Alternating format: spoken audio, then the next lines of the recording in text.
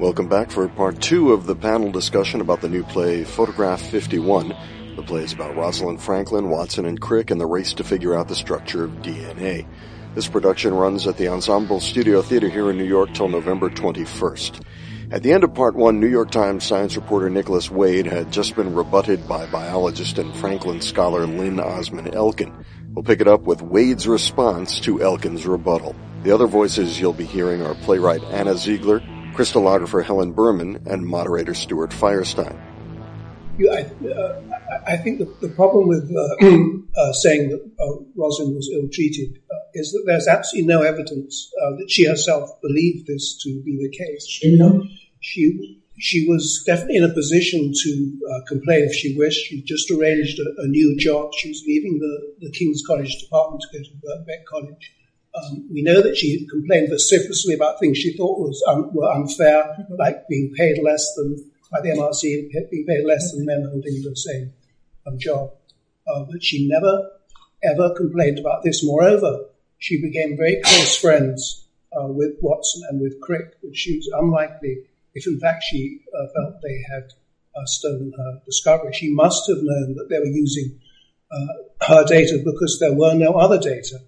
Her data are acknowledged in Crick's paper, and again in the second paper published in Nature a month later. What prevented Crick from giving a much fairer acknowledgement to Rosalind Franklin in the original Nature paper, which he wished to do, was that he had to negotiate this with Wilkins. So in his original draft, he says, "We thank Rosalind Franklin for her beautiful photo of DNA," which makes quite clear that this was what he was relying on. Now, at Wilkins' suggestion, he crossed out the phrase "beautiful photo," so it was not an adequate acknowledgement, but it was a very different story than stealing her discovery, which is the way it's been portrayed.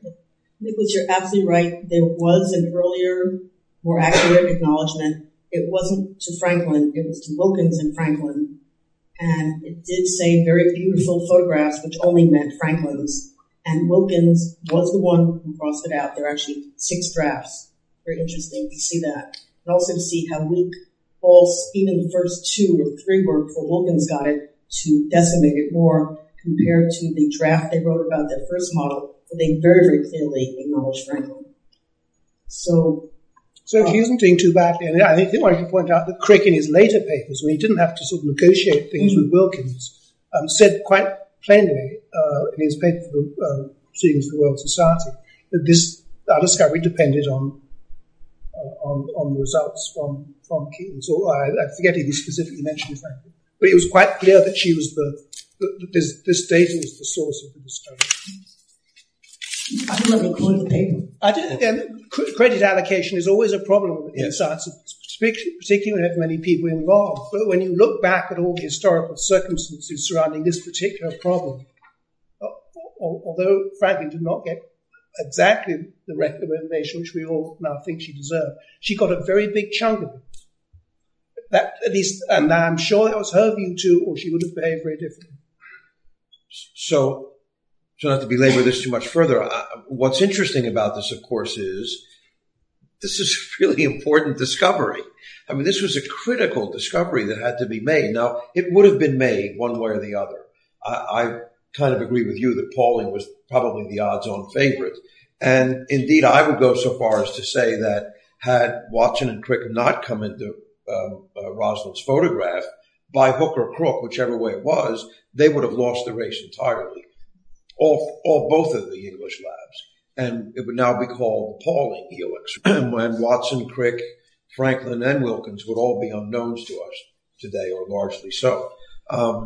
That's just my personal theory, mind you, about this. But I think one could make a case for that because Pauling was quite close and very smart and knew where he was going. So the interesting thing, though, I think, is this dynamic in the laboratory. And I'm assuming this is kind of what interested you in the writing because it seems to become more and more a part of the play as the play goes on. The impossibility of it. I'm particularly struck by the one moment when Gosling says, here was a moment when it could have gone one way, but then that was gone. Yeah. It was actually Rosalind's fault, it seems. Yeah, by your writing. Am I right? Yeah, absolutely. I mean, I think at least what drew me to the material was the fact that I did not think that Rosalind Franklin was a sort of wronged person. It seemed to me that there was so much that came from her that interfered with the scientific process.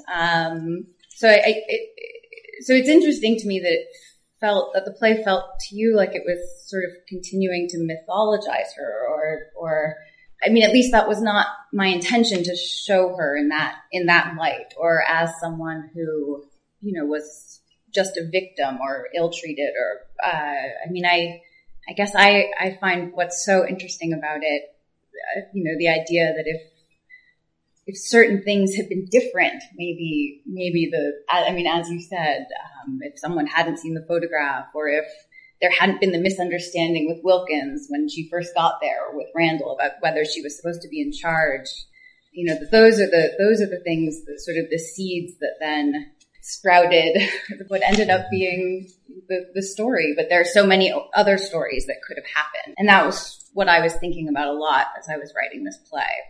So when I saw the play, I thought that the way in which Rosalind was portrayed was perhaps harsher than I thought.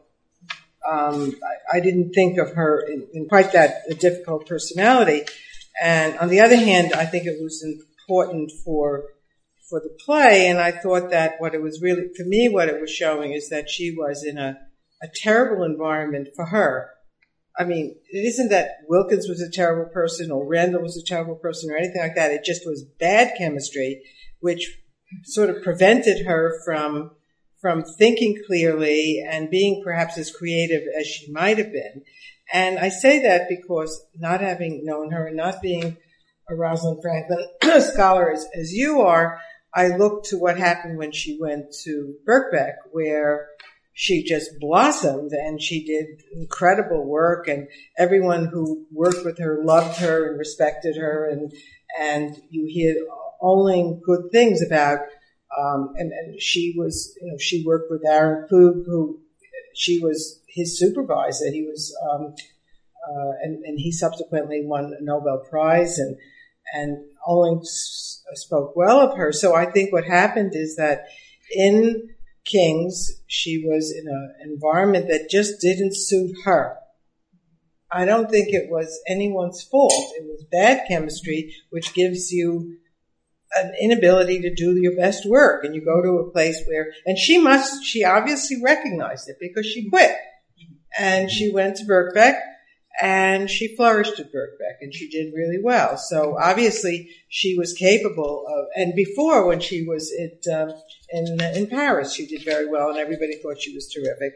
So I think you did portray, although maybe you made her a much fiercer character than she really was. I don't know, because I didn't know her. But I think it showed what happens when you're in a bad environment and how everything is misunderstood and you can't really do the best work you might be able to do.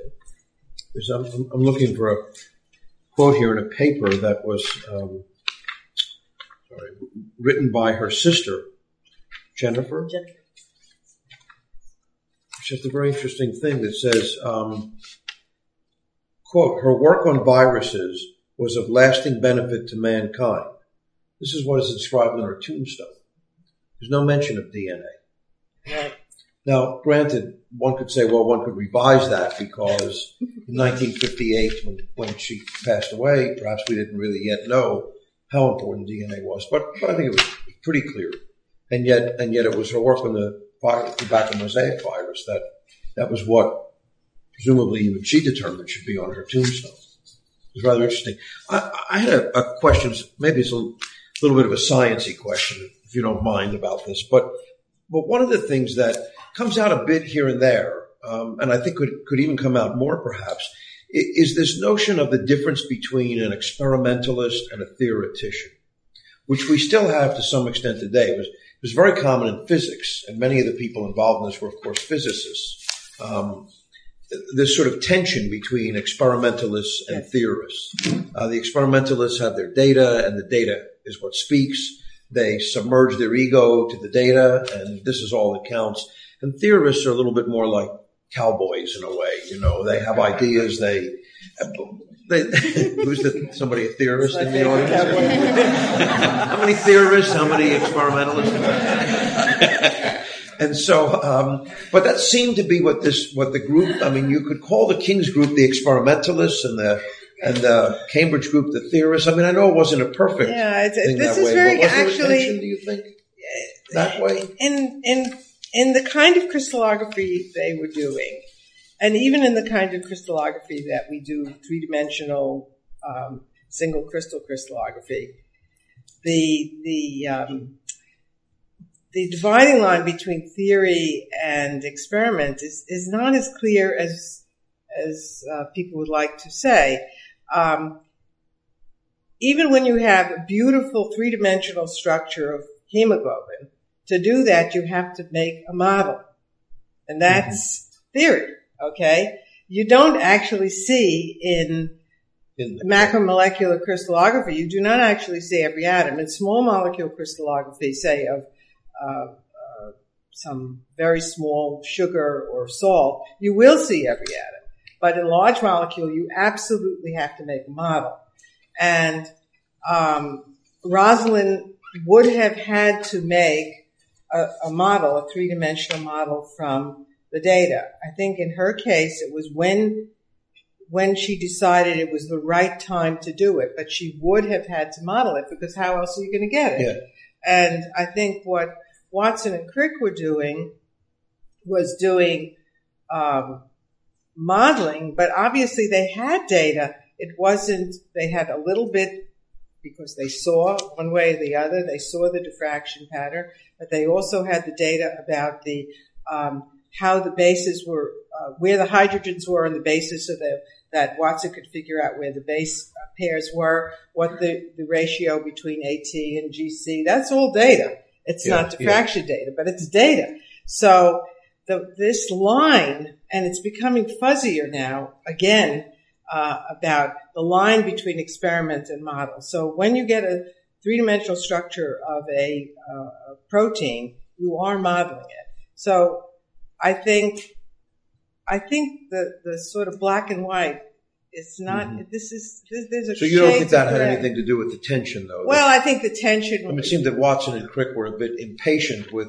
They were Franklin's. impatient because they wanted to get on with getting the model faster and before they had all the necessary data. But nobody had, neither she nor they, had the necessary data to get every single atom with that method. It couldn't happen.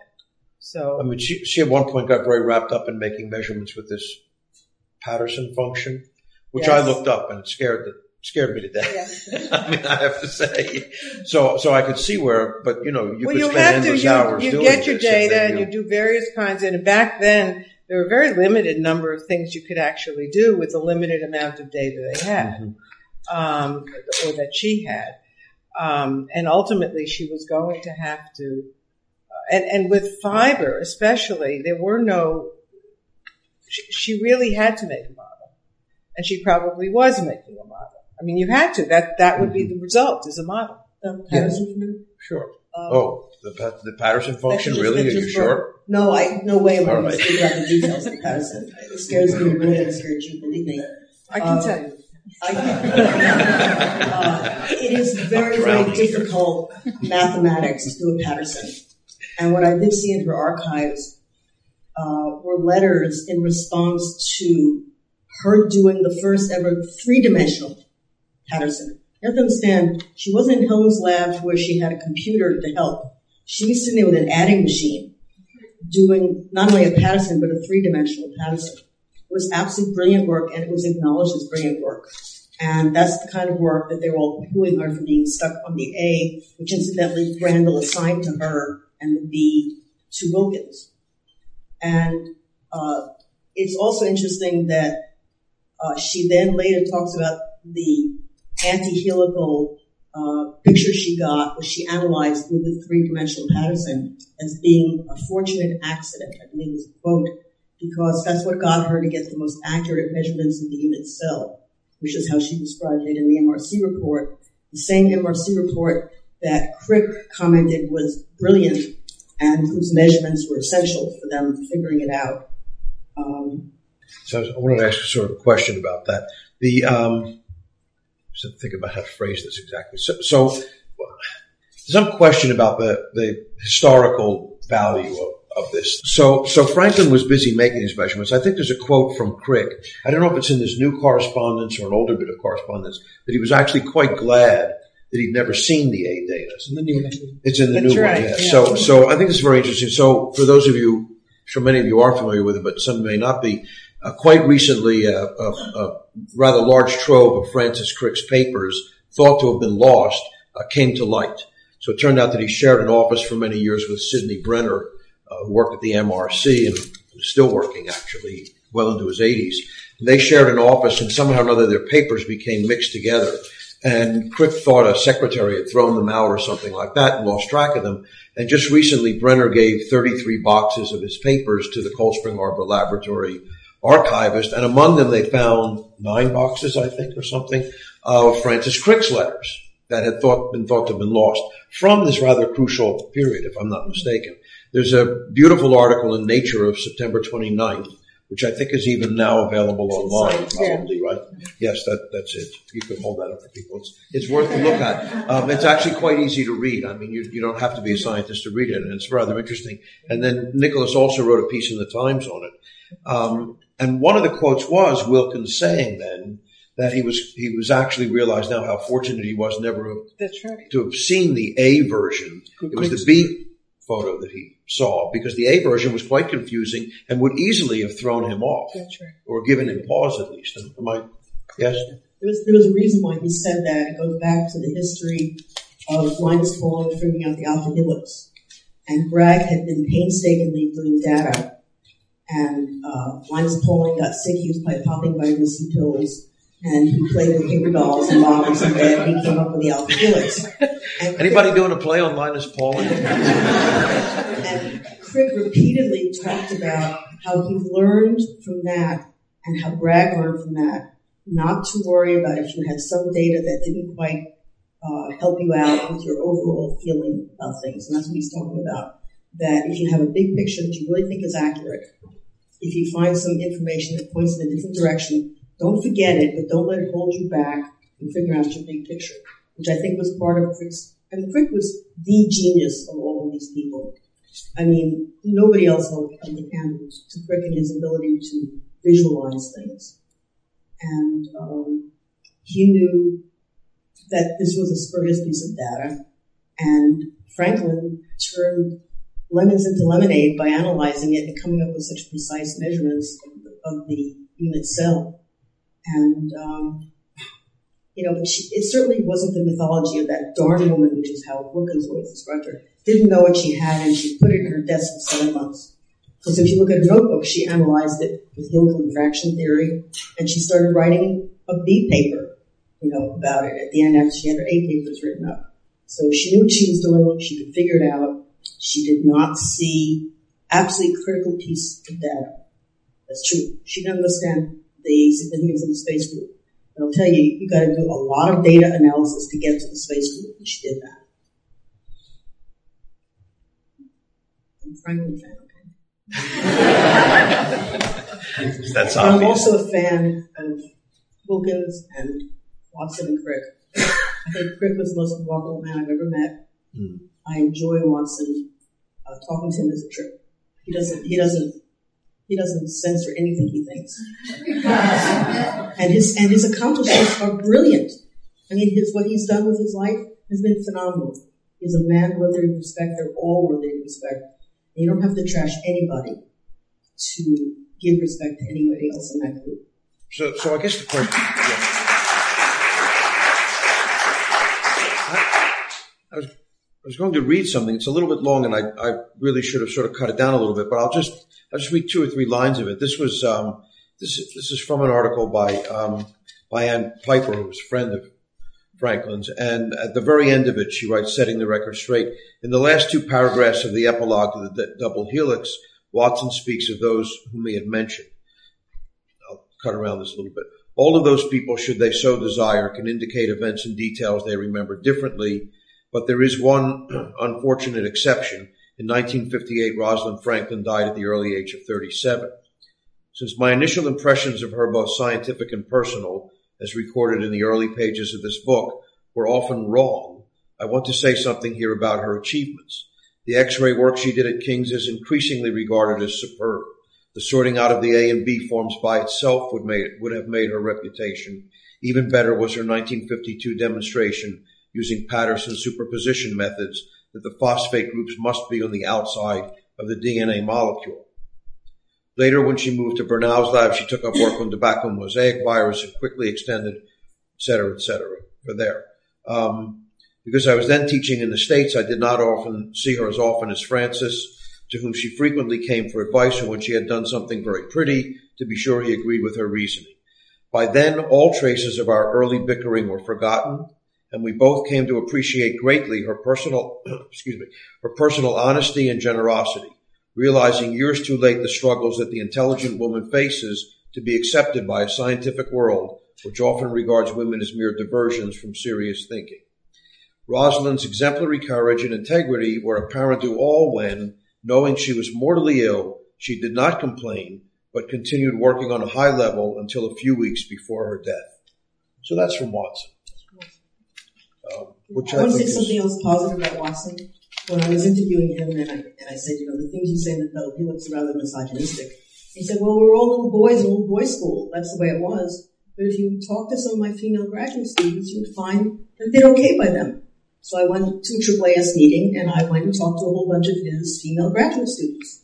And they consistently said how helpful he was and how wonderful he was as an advisor, which is why a lot of people have evolved. They might have had views then.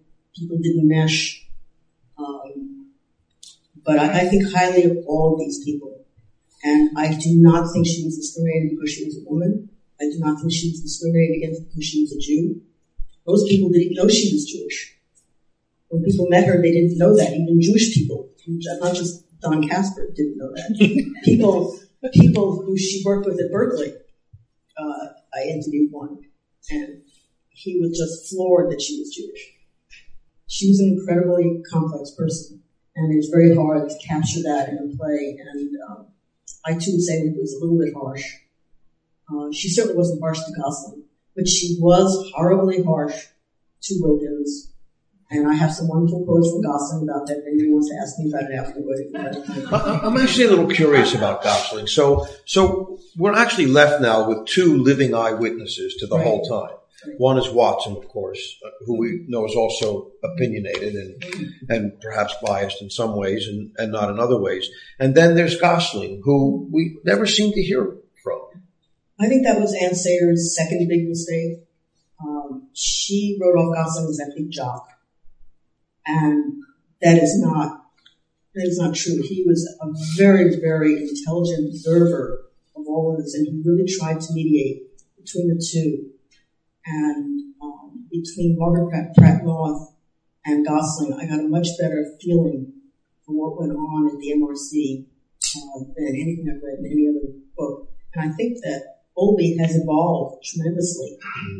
Some of it from reading Brendan's book, some talking to me, but he does a really good job of very accurately portraying the sequences of events now better than anybody else. So much I'd rather forgotten about him, to tell you the truth, until he became a central character in your play, or a fairly central character in the play. So how'd you figure that out? What made you put? Well, I needed a comic foil. Okay.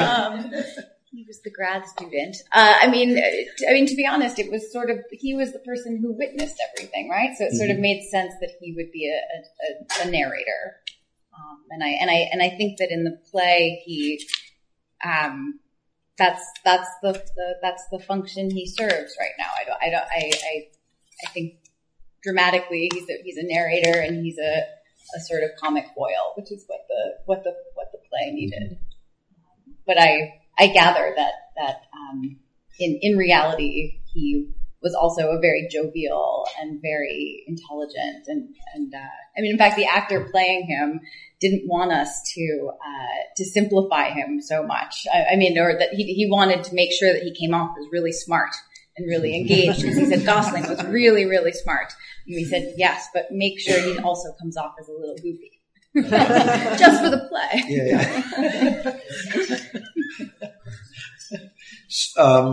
So do you want to make any final comments? We're nearly out of time. We could take maybe a couple of questions if there's time. Which would you have a preference? Do you want to see what's on their minds briefly?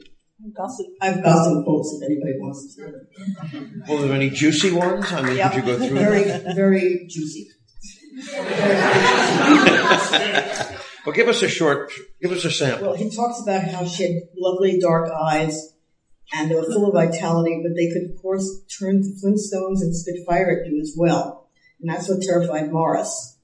This was this young woman, half his height, spitting fire at him with every glance. And he said she did reserve her most dire glances for poor Morris. And they used to say to her, "It's not fair. You're scaring the pants off this poor guy." And she'd laugh about it and say, she'd say, "Oh, that's the effect he has on me. I can't help it, you know." She was a bit naughty in that sense. I think she knew half the time what she was doing, and the other half she just couldn't help herself. So she scared him. And the other thing is, even according to Watson, how the death of the Helix invitation shows she was anti-illegal. And it was a joke. And I said it was a joke, and he said, no, it's serious. So here he is. She was giggling like a schoolgirl when she penned this card that chastised those helically zesty chaps. That may sound juicy to a scientist.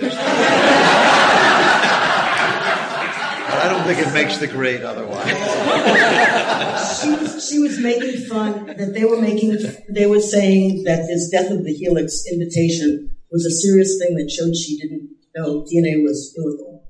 And it was a joke, and Gosling was validating that it was a joke. And Wilkins and Watson and Crick were running around saying it's helical before there was evidence that there was a helix. And that really bothered her. And that's why she was so nasty to Wilkins. And she didn't tell Wilkins about her helical data. And in her final seminar, where she maybe talked about this anti-helical stuff, Wilkins actually finally got the courage to say, "How do you reconcile this with your beautiful photo 51? And she said, "Of course the B form is helical." She had only been talking about the A form, even the invitation says A DNA, A crystalline. She knew what she was doing, and she couldn't quite get the end of this. Sad. Well, we've all been there, I'm afraid to say. Maybe we'll take one or two questions. Now, I just want to say we don't have a lot of time, so I really want questions, not statements or things of that nature. So I'll cut you off if you start with that, okay? I'm just warning you. Yeah. So I'd like to address it to the playwright. In the play, only Rosalind appears to be doing science. I recall she was the only one who had a lab notebook. Was that an intention to, the others to me all looked like they were sort of playing around. Was that reflecting your perception of what reality was, or was that a theatric aspect that you thought was important to the play? You mean in the King's lab, Rosalind of... You never see Watson and Crick doing any science. They're playing around with the model. There's no notebooks, there's no measurements, there's no calculations. She's spending all this time in the play, writing in the book, doing calculations, and Wilkins seems to be just sitting outside brooding and, yeah, I mean... I don't see anyone else doing science in the play except for her. I think Watson and Crick were doing science in their way, which I was trying to convey was different than the way she was doing her science, where she was very focused on the data and the calculations, and we've had a much more interesting conversation about theory versus experimentalism, and I think the play simplifies it a little bit. It clearly does. So in the world of the play, she is, yes, sort of tied to her notebook, and they are more, they are theoretical, and they're not relying on sort of data in the same way, or tied to it in the same way. I'm sure they do. Yeah. How were any of you influenced or struck when you first heard about in the first papers about DNA, and what were your main sources? Well, I was a little young when those papers came out. It's hard to believe, but I was. I must say, my view of the papers, I shouldn't admit this perhaps in this forum, but so I often use these papers as examples. If you read the Watson and Crick paper and then you read, I skipped the Wilkins one, but I often give to students the Watson and Crick paper followed by the Franklin and Gosling paper, and their tone and quality is remarkably different. The Watson and Crick paper is, I have to say, a work of scientific art. It brings out.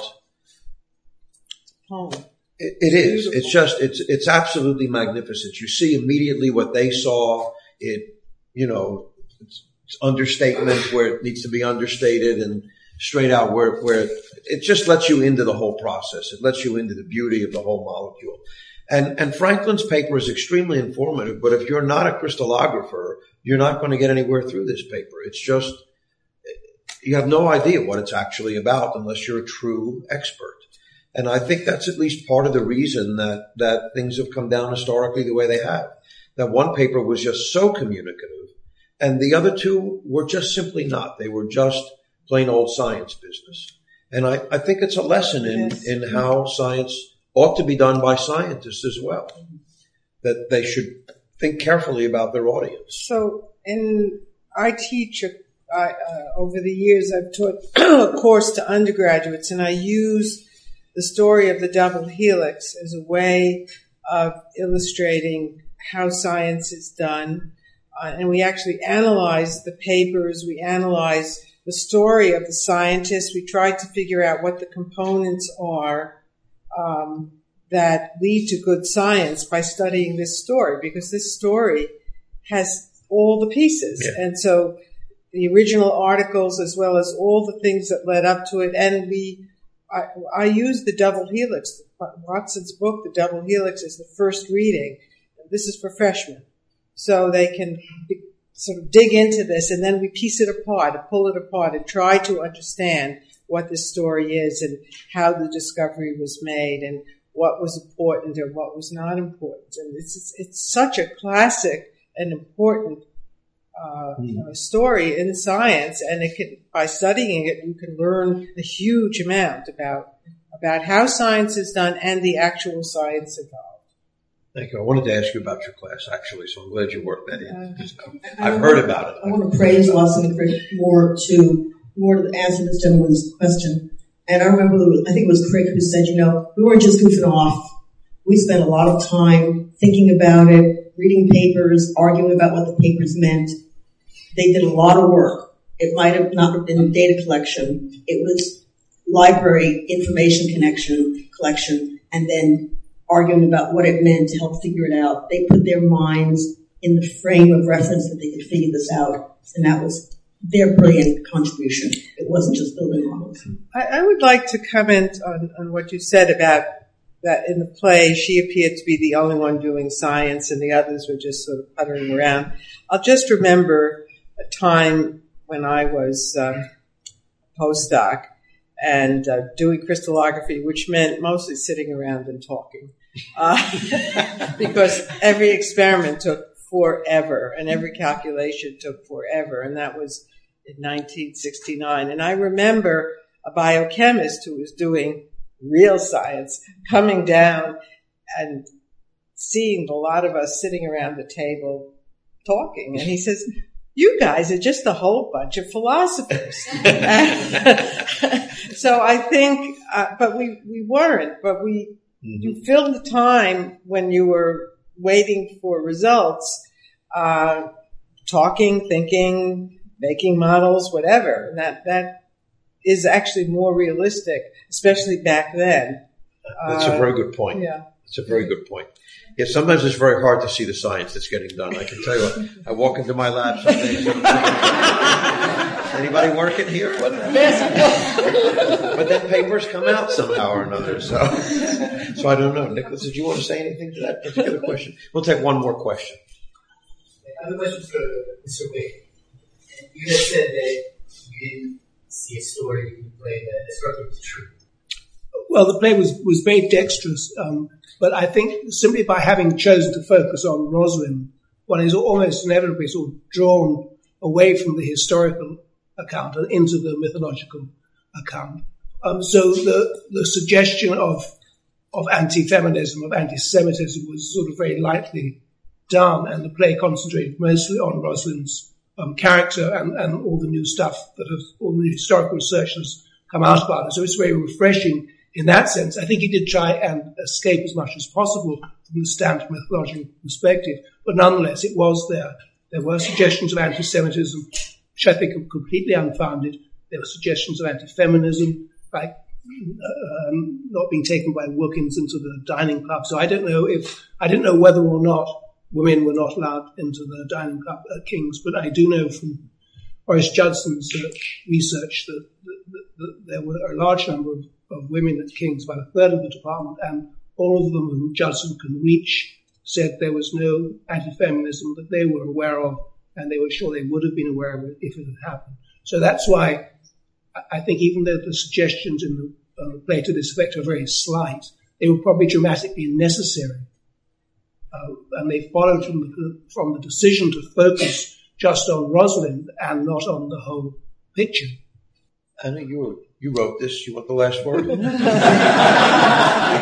Just come see the play. Come see the play. Thank you to all our panelists.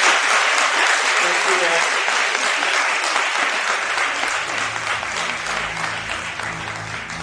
Photograph 51 runs at the Ensemble Studio Theatre on West 52nd Street in Manhattan till November 21st.